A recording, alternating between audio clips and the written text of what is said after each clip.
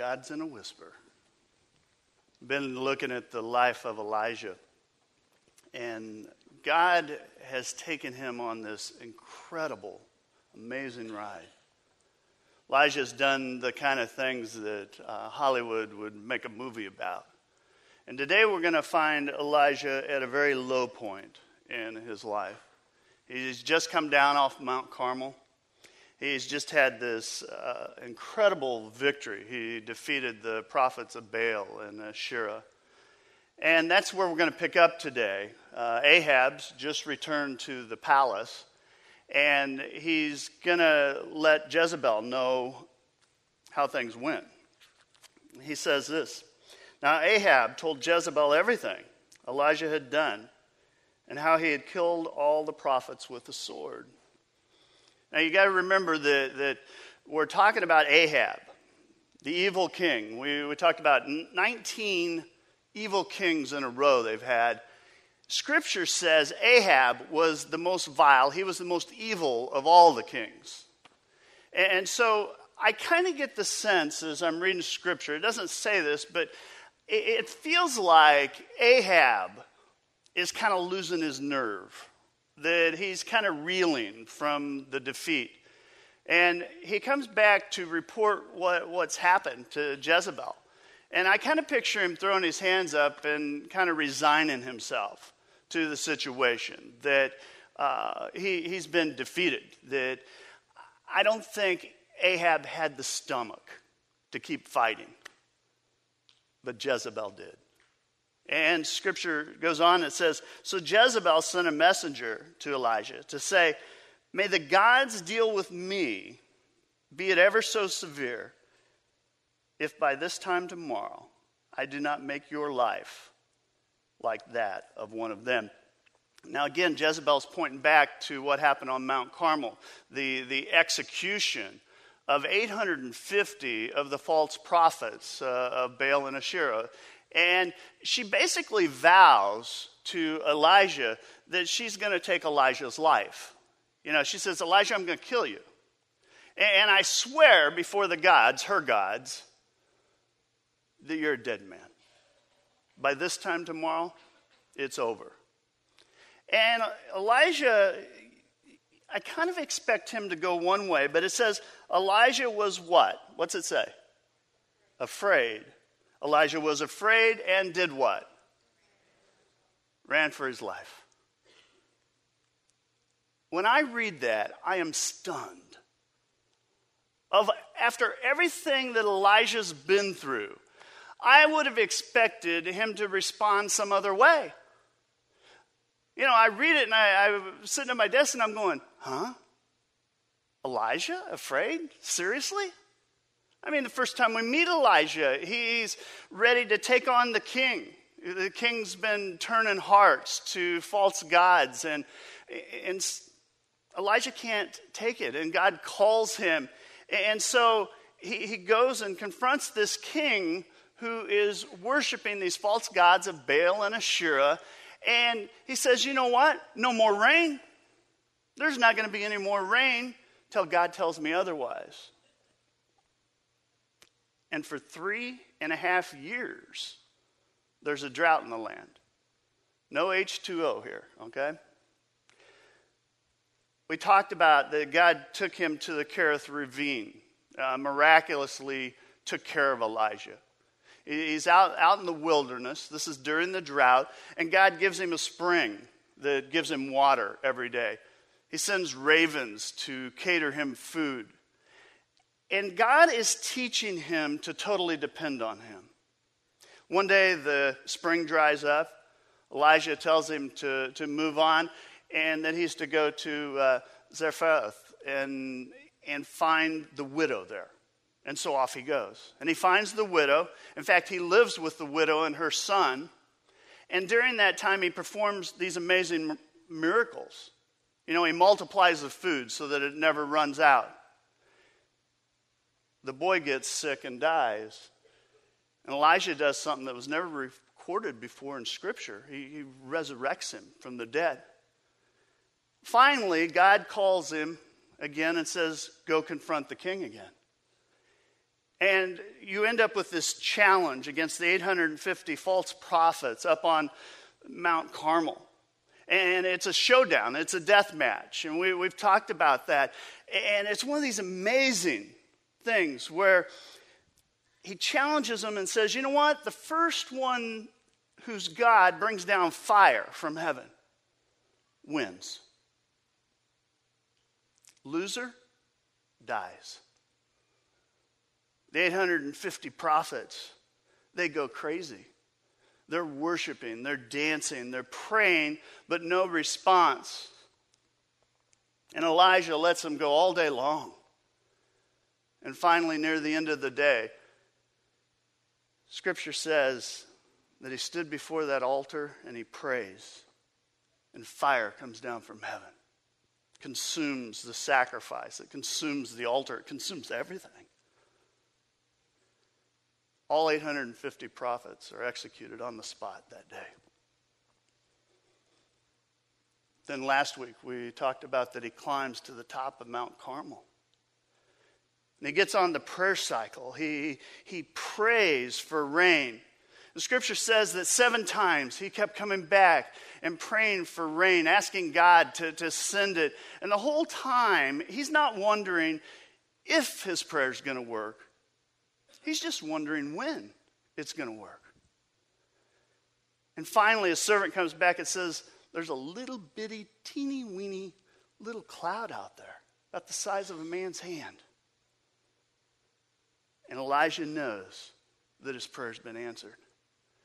And not only that it's been answered, it's going to be seriously answered. And so he makes this emergency broadcast. This is not a test. Get down off the mountain before it's too late. Torrential storms are coming. Hang on. And he's right. And then to kind of top things off, he races Ahab back to the city of Jezreel. 17-mile race. The king's in his chariot. Elijah outruns him. Just races back, outruns everything. Friends, when I track this amazing life of Elijah, God's miraculous call of him, God's miraculous provisions and protection and power, when I look at that marvelous God that over and over and over and over again is faithful, I find myself shaking my head going, one day one woman says, I'm going to kill you. And Elijah wigs out, he freaks out, he panics, and he runs for his life. It just doesn't make sense. You know, one of the things I think I love most about the Bible is it doesn't just tell us the upsides of life. It gives us the downside. It doesn't only cover the victories, but it kind of reveals the weakness, the struggles, the defeats. And because of that, and I think you're with me here, when I read that, it's something I can identify with. You know, we see these great men and women of faith. You know, they were people just like us. That they do these amazing things, that God works through them. But we also see them dealing with depression in their life. I mean, Moses got depressed. I mean, he led all the children of Israel, the Hebrews, out of slavery. And then he spirals out. You know, Jonah, he ends up leading one of the greatest spiritual awakenings maybe ever. And he finds himself down. Sarah faced it. She didn't think God's promise. It just didn't seem possible in her life. It seemed like something impossible. The Apostle Paul faced it in his life. In fact, through all of his trials and tribulations, you find him struggling. Simon Peter was immersed in it when he denied Jesus Christ. Those 3 times. And it just hit him like a wall. Elijah's no exception here. Elijah, this mighty man of God. This guy that stood up against incredible odds. He stood on Mount Carmel and faced off. One woman makes a threat. And he freaks out. And he runs. And I think, how does that happen? How did that happen to Elijah? And then I think, how does that happen to you and me? And that's what I want to do today. I want to look at some of the warning signs that seem to be in our story today. And take a look at not only how it happens, but then look at how do we find our way out of it. And I want to say up front, no one's an exception here. We will all have seasons when this is going to hit us. Elijah, the first thing that happens, he loses perspective in his life. He lost perspective of what was really going on. I remember years ago I had a good friend. We used to talk a lot, and he was going through some financial stuff. And I remember him saying to me, and I've quoted him before because it's such a classic line. But he goes, they could take my car, they can take my house, they could take my country club membership, but they can't eat me.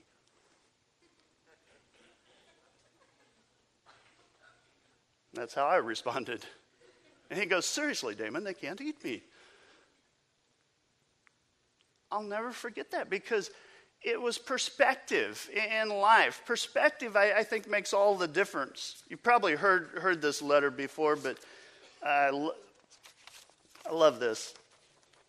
It's a girl writing to her parents. She goes, Dear Mom and Dad, since I left for college, I've been remiss in writing. And I'm sorry for the thoughtlessness. I'll bring you up to date now. But before you read on, please sit down. That's never a good sign. Well then, I'm getting along pretty well now.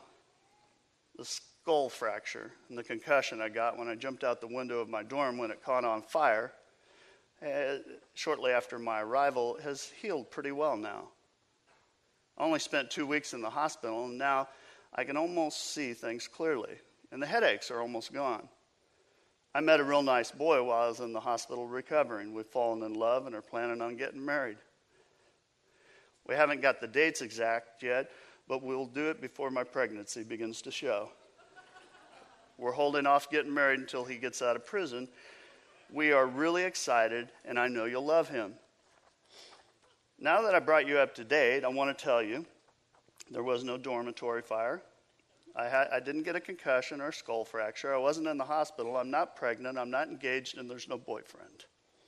Therefore, I need to tell you this. I'm getting a D in calculus, a C in chemistry, and I want you to see those marks in their proper perspective. Love, Kelly.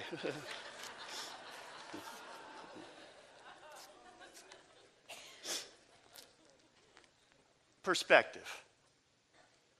Elijah lost perspective. Elijah was afraid, and he did what? He ran for his life. He lost perspective. He forgot that he had faced off against the 850, think about that, 850 false prophets, and God protected him. Now one woman says, hey, I'm going to kill you, and he freaks out. I think he should have first considered how God had protected him, and then maybe thought it out a little bit. Like, maybe Jezebel's just speaking in anger. Because if you think it out, it would have been political suicide for her to have went after him. Biblical account, if you read it, there are 7,000 faithful. That was a lot of people. Would have been a large section of the population. It would have been a mistake. And I also think that when the news was getting around about what happened on Mount Carmel, the fire from heaven and everything, I believe if you weren't a follower of Jehovah God, that you would have been afraid, don't you think, to go up against Elijah? and rightfully so. If Jezebel had followed through with her threats, I believe that she would have lost the throne, her and her husband. Might have cost her her life. Perspective. No, Elijah lost perspective. He lost perspective that Ahab had seen him immediately after what happened on Mount Carmel, and he didn't do anything. Apparently, he'd resigned himself to the fact that Elijah had won and there was nothing he could do about it. Ahab is still king. Jezebel's not. I think he lost perspective of God's power, God's promise, how God had always provided for him and protected him. Elijah was afraid, and he runs. He doesn't even take a moment to think about it. He doesn't stop. He doesn't drop to his knees and pray. He doesn't ask God for anything. He just runs. I think if he'd have just stopped for a moment, if he'd have jumped on the prayer cycle like he'd done in the past, if he would have just asked God to get involved, it would have changed his whole perspective. If he would have asked God what God's will was for his life, God would have answered. God would have turned the tide. God would have showed him. But he ran. He just ran. And friends, I believe when you lose perspective, and we all do it from time to time, but what happens is the small, the insignificant, gets overwhelming. We blow things out of proportion. And we quit focusing on God. Instead, we focus on the situation.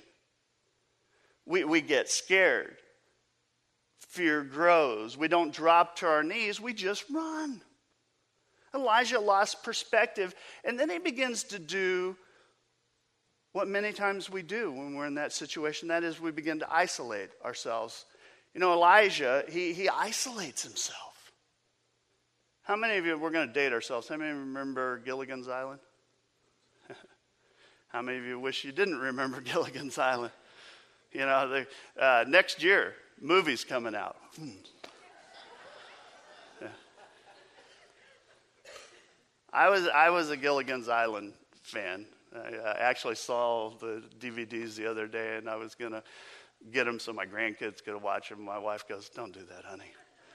But, I mean, the castaways, they were a little bit wacky. You know, you got Gilligan and Skipper, Professor, Marianne, Ginger, Thurston Howell III, and Lovey. Yeah, Lovey. So, the longer they were isolated on that island, the crazier the series got. I mean, the skipper, at one point, he believes the whole island is under a voodoo spell. You know, they're all seeing ghosts everywhere. Castaways find a totem pole, and they believe that Gilligan's a reincarnation of Kopakaya, the headhunter. Yeah. He finds a stone, and they believe it's a magical stone, and he gets 3 wishes. One of my favorites, he becomes sheriff, Gilligan does, of the island, puts everybody in jail. But it's crazy stuff. But here's what I think happens. If you are isolated long enough, especially when things aren't going well, you begin to believe crazy things like voodoo and totem poles and curses. Elijah should have been drawn close to friends, but instead, during that depressed time, during the despondency, during those loneliness, instead of drawing close, what do? The tendency is to isolate ourselves from people that can help us. You know, Scripture goes on and it says, Elijah was afraid and ran for his life. When he came to Beersheba in Judea, he left his servant there while he himself went a day's journey into the desert. Elijah is 120 miles from Jezreel. He's 120 miles from where God wants him to be. And I love the way the Bible emphasizes that. It says, he himself. It's saying he's alone. And there's something about what happens in our lives that we are very susceptible, especially after a victory like he had, to go down, to isolate ourselves. Our natural tendency is to retreat to Gilligan's Island. Isolation. It's a choice that people make, and I just want to say, don't do that, don't do that, don't do that. Seek help. Connect with other people. I think what happens when we begin down this road is we get jammed up and we quit listening to the warning signs around us. It's interesting. How many of you have a car alarm? Let me see hands. All right. Those are the cars not to take, okay? I mean, there's all kinds of car alarms out there. The whoop, whoop, whoop, whoop, whoop, whoop, whoop, whoop, whoop, on and on and on. But here's what I don't understand. Car alarms, they lower your insurance, which makes no sense to me because anytime I hear one go off, and I'll watch people, and people don't even pay attention. They kind of go, huh? True? Whoop, whoop, whoop, whoop. And we kind of glance, and then we just go about our business. Because here's what we believe. I mean, somebody could be breaking into the car, but in our minds, we're thinking, oh, somebody hit the wrong button, right? Some of you probably hit the wrong button. We just ignore that stuff. We don't listen to it. Remember the show Lost in Space? This is the Robinson family and their crew, and they're traveling through space on Jupiter 2. And they get in all these difficult, ridiculous situations. Trivia buffs. Let me see trivia buffs. All right. The robot. What is the most famous line that the robot says? Danger, Will Robinson. Do you know that was only said one time in an episode? One episode. But that's the most famous. Danger, Will Robinson. Danger. Warning. And so many times, the Robinson family, they would hear, danger, danger. But they'd just proceed on. And they'd get tangled up in these ridiculous, dangerous situations.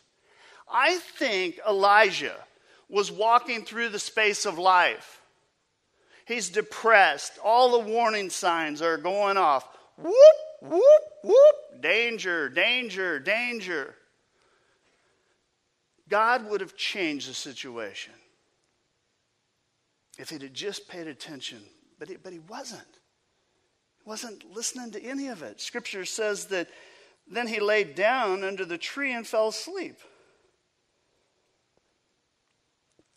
He came to a broom tree, sat down under it, and prayed that he might die. I've had enough, Lord. I've had enough. Elijah, he comes off this amazing victory. He's vulnerable after it. Physically, he's tired. He's run down. He just ran a marathon in the rain, so physically he's fried. He defeated the false prophets. I think spiritually, he's drained. He was part of the execution of, think about it, 850 false prophets. That had to be emotionally just taxing. Adrenaline had quit pumping. He's crashing. He's toast. There's just nothing there. I mean, what do you do when you get drained? What do you do when you hear the warning signals? I mean, do you pay attention to them? Or do you just keep running? I'm bulletproof. I'm a superhero. I can do it all. I don't need to rest. I don't need to replenish in my life. Because here's what I've found that I need regularly to unplug from life. So I try and make a point of hitting the ball court and playing or watching a movie or just unplugging for the day. And I'm always amazed how much it helps. And I wonder what it is for you. What is it? Is it hiking? Is it fishing? Is it a hot bath, a good book, coffee with a friend? You have to pay attention.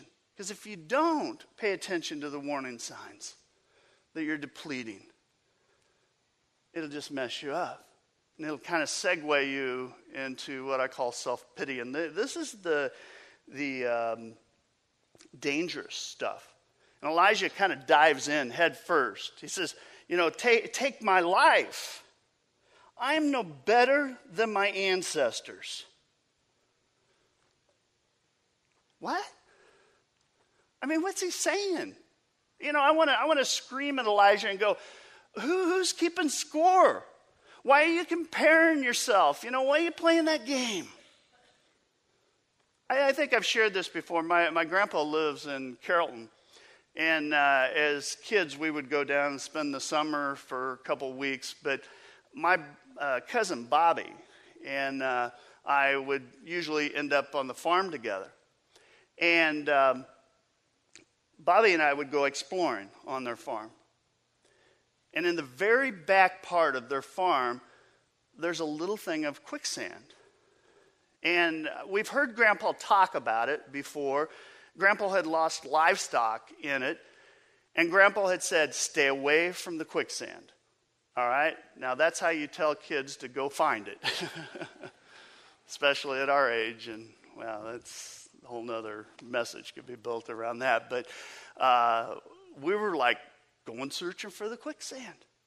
And sure enough, we finally found the spot. And we were like throwing stuff in there, and it would kind of lay on top, and then slowly it would just disappear. And Bobby kept getting closer to it. And I'm like, Grandpa said, don't get in the quicksand. He said, no. He said, don't go around the quicksand. I said, yeah, but, what's around it really mean? But Bobby kept getting closer and closer. And finally, I look over, and he's about to there in the quicksand. And he grabbed a tree and just pulled himself out. It wasn't a big deal. But friends, self-pity is quicksand. It's the quagmire that they were talking about earlier. Self-pity, friends, you hang around the quicksand long enough, and you go lower and lower and lower. And what I do know is that God always provides a way out. Elijah asked God to take his life. You see, self-pity has a way of diluting the good that's going on around you. Don't raise your hand, but how many of you have ever been in that quicksand? You ever been in that quagmire of life? Because I'll tell you, when I get there, I start this sinking thinking in my life. It's not really worth it. I am not making a difference in this world. I am the only person doing this. Sound familiar? How many parents? How many parents have ever thought, there are no other parents in the world that are going through what I'm going through with my kids? There is no one else working as hard as I'm working. There's no other business that's suffering like my business. There's no other marriage as difficult as my marriage. Fill in the blank, whatever you want. You ever felt that way? I want to tell you, it's usually based on lies. Self-pity's a quicksand, and it'll just take you down. Now, I want to be clear. There are a lot of reasons we get depressed in life. Sometimes it's physical. Sometimes it's biological. Sometimes it's emotional. Sometimes it's spiritual. Sometimes it's relational. What I've found, it's usually a combination. There are a lot of other warning signs, but I think the ones that we've talked about so far are the most common. So how do we overcome this? Let me see. Any bus drivers? Bus drivers. Anybody ever driven a bus? Do we know what a bus is? All right, if you've driven a bus, there are 3 words or 3 things you're supposed to do when you come to a train track. What is it? Someone? Stop, look, and listen. Stop, look, and listen. I mean, we're to do that so we don't get run over by the train, and that's what God tells Elijah to do, basically. You know, God says in chapter 19, verse 5 and 6, "Then he laid down under the tree and fell asleep. All at once an angel touched him and said, 'Get up and eat.' He looked around, and there at his head was a cake of bread, baked over hot coals and a jar of water. He ate and drank and then laid down again." I believe if you read that real fast, you can kind of jump over it and miss something really important. You notice God didn't preach a sermon. God didn't say, "Okay, Elijah, you messed up. You failed. I can't believe you did this." No, God didn't do that. God just says, "You know what, Elijah? Stop. Just stop. Chill out. Take a nap. I'll tell you what, I'll cater some food in for you." And God sends an angel. And that's what he does. God sends an angel with food, and the angel tells him to get up and eat. So we got Elijah. He's sleeping. He's resting. He's replenishing. And I've said this before, one of the most spiritual things you can do in your life sometimes is just get some rest. You know, just relax. Just sit back and have a nice meal. God wanted Elijah to rebuild physically. Why? Well, I think because God knows that if Elijah is strong physically, if he's rested, that Elijah will be able to think more clearly, that he'll be able to dial in. Scripture goes on, it says, "Strengthened by that food, he traveled 40 days and 40 nights until he reached Hebron, the mountain of God. There he went into a cave and spent the night." Now here's what I guarantee you. Think about this, 40-day trip. You know, I picture him jumping on a motorcycle or something and taking off. But 40 days by himself. I guarantee you it was a time of introspection. It was a time that he was considering and reconsidering what was going on in his life. And I am sure that he talked to himself. I am sure that he probably threw a few comments God's way. He arrives at the cave finally, 40 days later. Tired. He goes to bed. Next morning, God wants him to begin to look. And Scripture says that God began questioning him. I mean, why is God doing that? God already knows the answers to everything that he asks him. But then I was thinking, isn't that what a counselor does? Counselor asks lots of questions. Why? Well, to help us analyze things. I think counselors are borrowing that from God's methodology. But Scripture says this, "And the word of the Lord came to him, 'What are you doing here, Elijah?'" You would have thought he would have looked around at the situation and said, "What am I doing here? You know, why am I here, God? Why am I in this cave? Why am I depressed?" I mean, you would think that's how he'd respond, but it's not. Scripture says this. It says, "I have been very zealous for the Lord God Almighty. The Israelites have rejected your covenant, broken down your altars, and put your prophet to death with the sword. I am the only one left, and now they're trying to kill me too." See, he's exaggerating things. He says,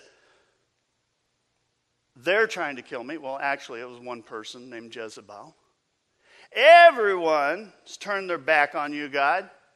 Well, we know that's not true. There were 7,000 people that were faithful.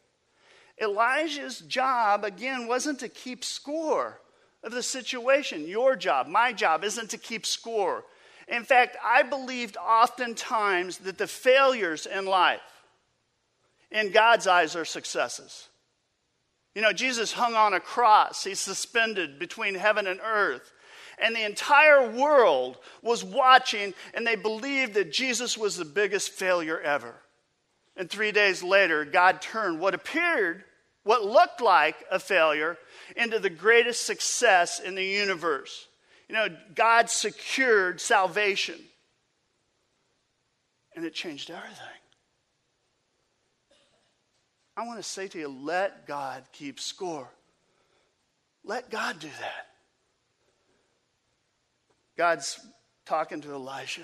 Elijah, get out of the cave. Look to me. And he gets out of the cave and looks. This is one of my favorite passages. Then a great and powerful wind tore the mountain apart and shattered the rocks before the Lord, but the Lord was not in the wind. And after the wind there was an earthquake, but the Lord was not in the earthquake. And after the earthquake came a fire, but the Lord was not in the fire. And after the fire came a gentle whisper. He wasn't in the fire, wasn't in the quake, wasn't in the wind. He's in a whisper. So many times we look to the spectacular stuff in life. We believe those spiritual highs, those rallies, those conferences, those concerts that we go to, that God is going to be in the middle of that, and God may, but I'll tell you what, friends, God's in the small voice business. And I wonder, where are you looking for God these days? Dramatic stuff, dramatic events. Hear this. Dramatic events will not change you.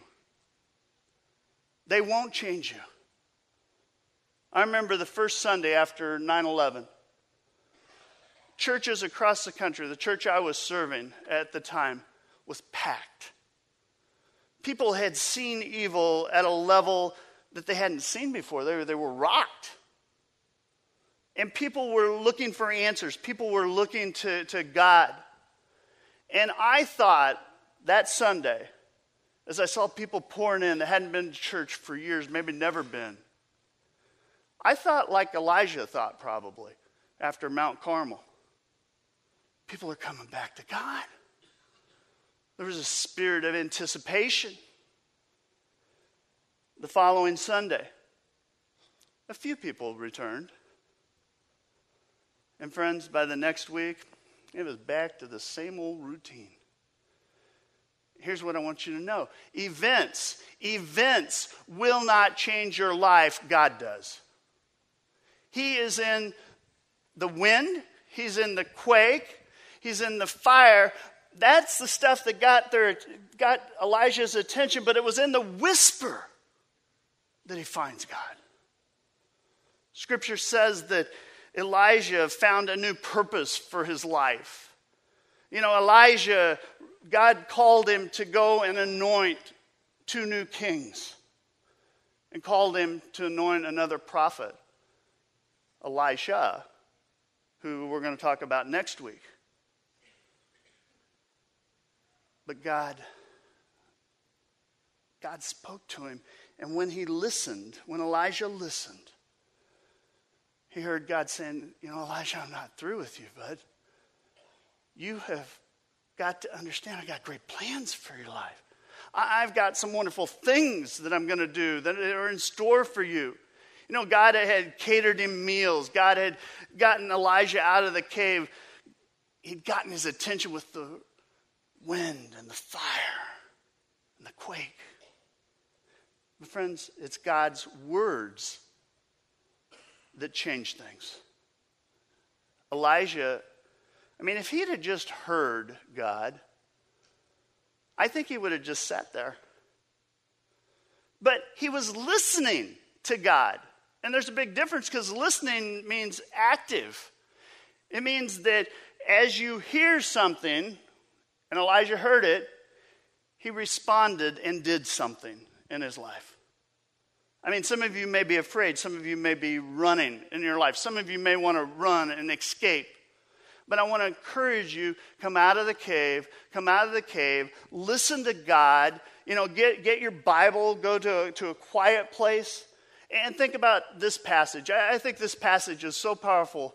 Jeremiah 29 says, "For I know the plans I have for you, declares the Lord. Plans to prosper you and not harm you. Plans to give you hope and what? Future." Friends, when I get down, that's one of the passages I go to. I mean, just let that sink in. Spend some time with God. Pray. Just have a conversation with God. And as you spend time with God, you find that God will love you. God will speak to you. And God will meet your needs. You'll find that you may not feel it right now, but if you begin that process, you begin to sense God's presence. And here's what I can promise you. God will give you direction. God will give you strength. God will use people to come alongside you, to assist you, to encourage you. God will change the situation, whatever it is.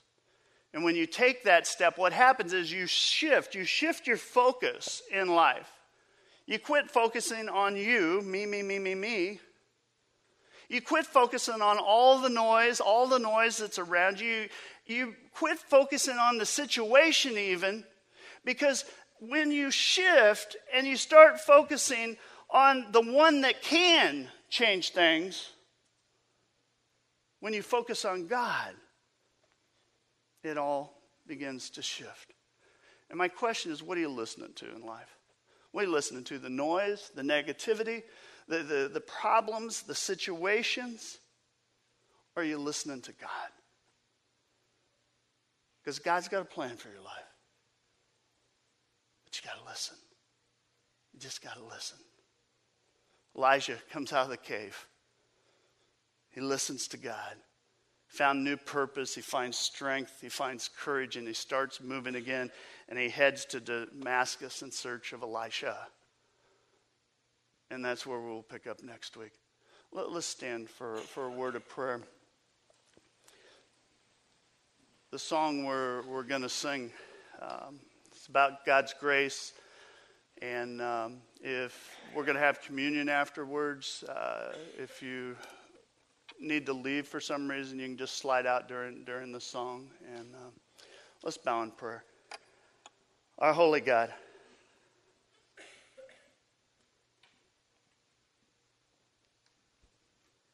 the wind gets our attention. The quakes in life get our attention. The fire of life gets our attention. God, I pray that when all those things take place, that we'd hear your still small voice. God, you're the one that can change all things. It's you and only you. So God, we place our lives in your hands. God, I know there are those today that long to hear your voice. I pray you'd give them the courage to just slice out some time and to spend with you. Renew strength. Renew vision. Renew our purpose. God, we give you the praise. We thank you for your grace. It's in Christ's holy name we pray. Amen.